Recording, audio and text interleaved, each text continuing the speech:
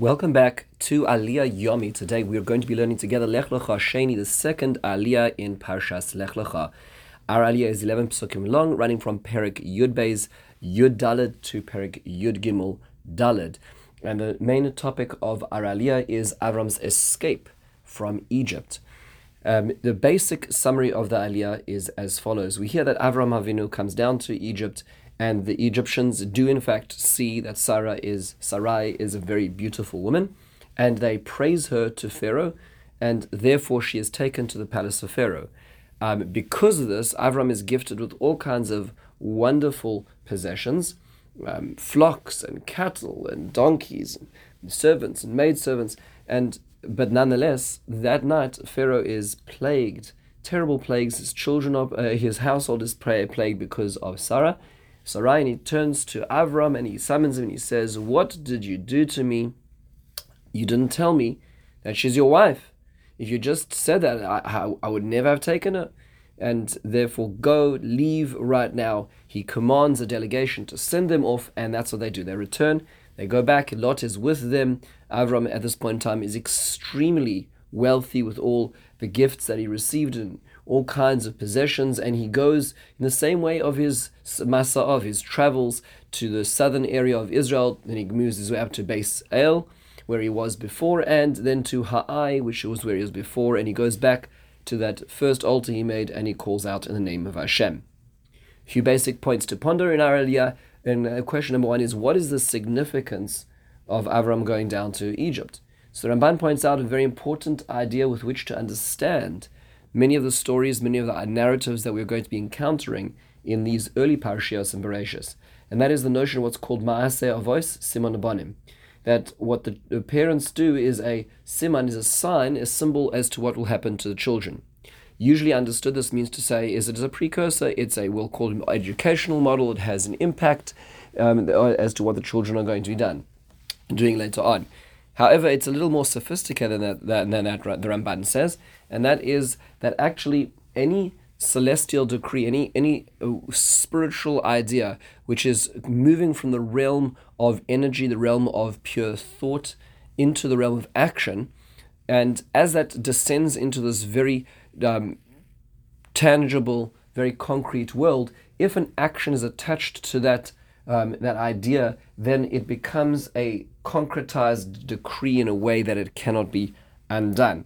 And the Ramban gives examples of this, of kol gzeras irin, these lofty decrees that are accompanied by an action become irreversible.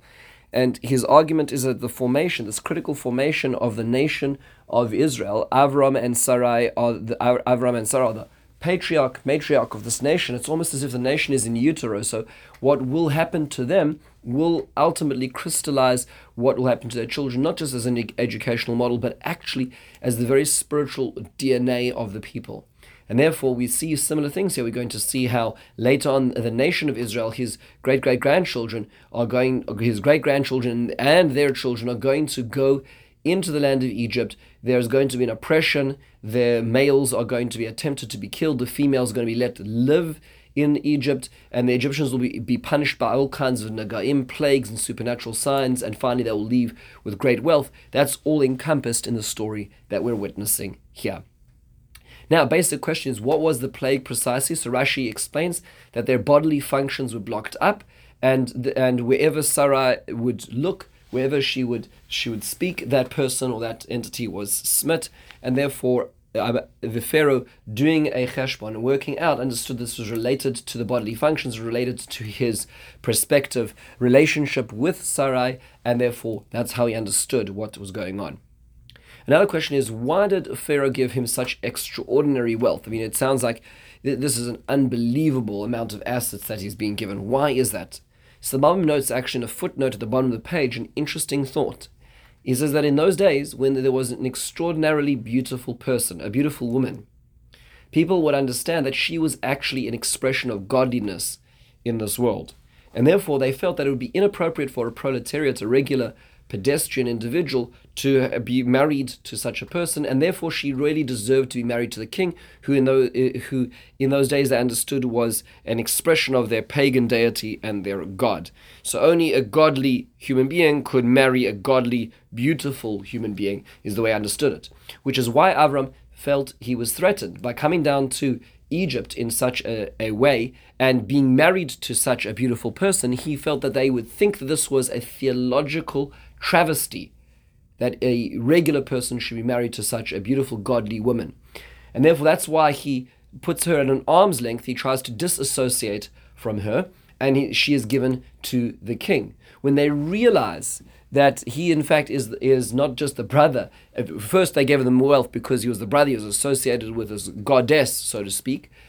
But when they realized that he was in fact her husband, they realized there was something very special about him, which is why they left him with all that wealth as well. So it's a very sort of feeding into the pagan mindset of the time, which Avram and Sarah had to be aware of.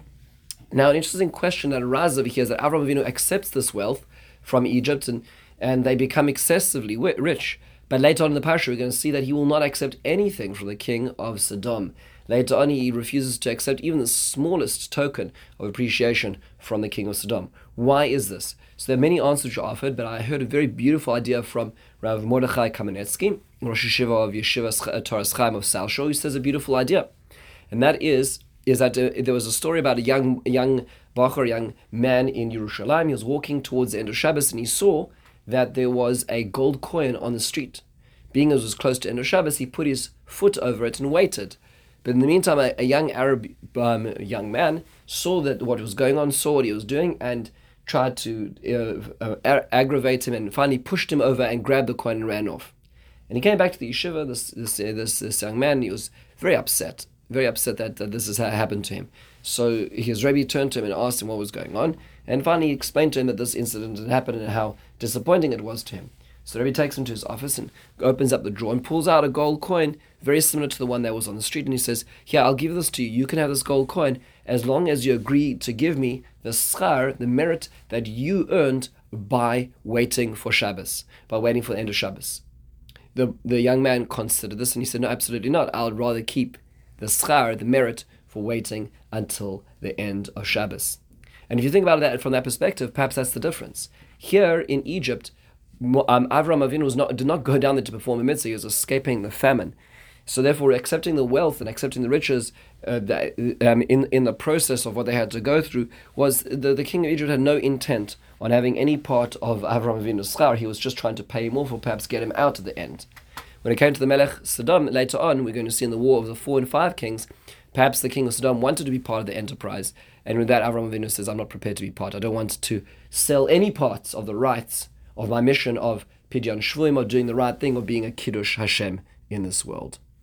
Another question we can ask over here is, what does it mean by Yelech Lemasa'av, that he went on the journeys he made? So the basic understanding is, as the Sforno understands it, is that he was a nomad. So he went from place to place with his livestock as was necessary. However, Rashi presents another 2 options, and that is that he went to the same inns even though he was incredibly wealthy now.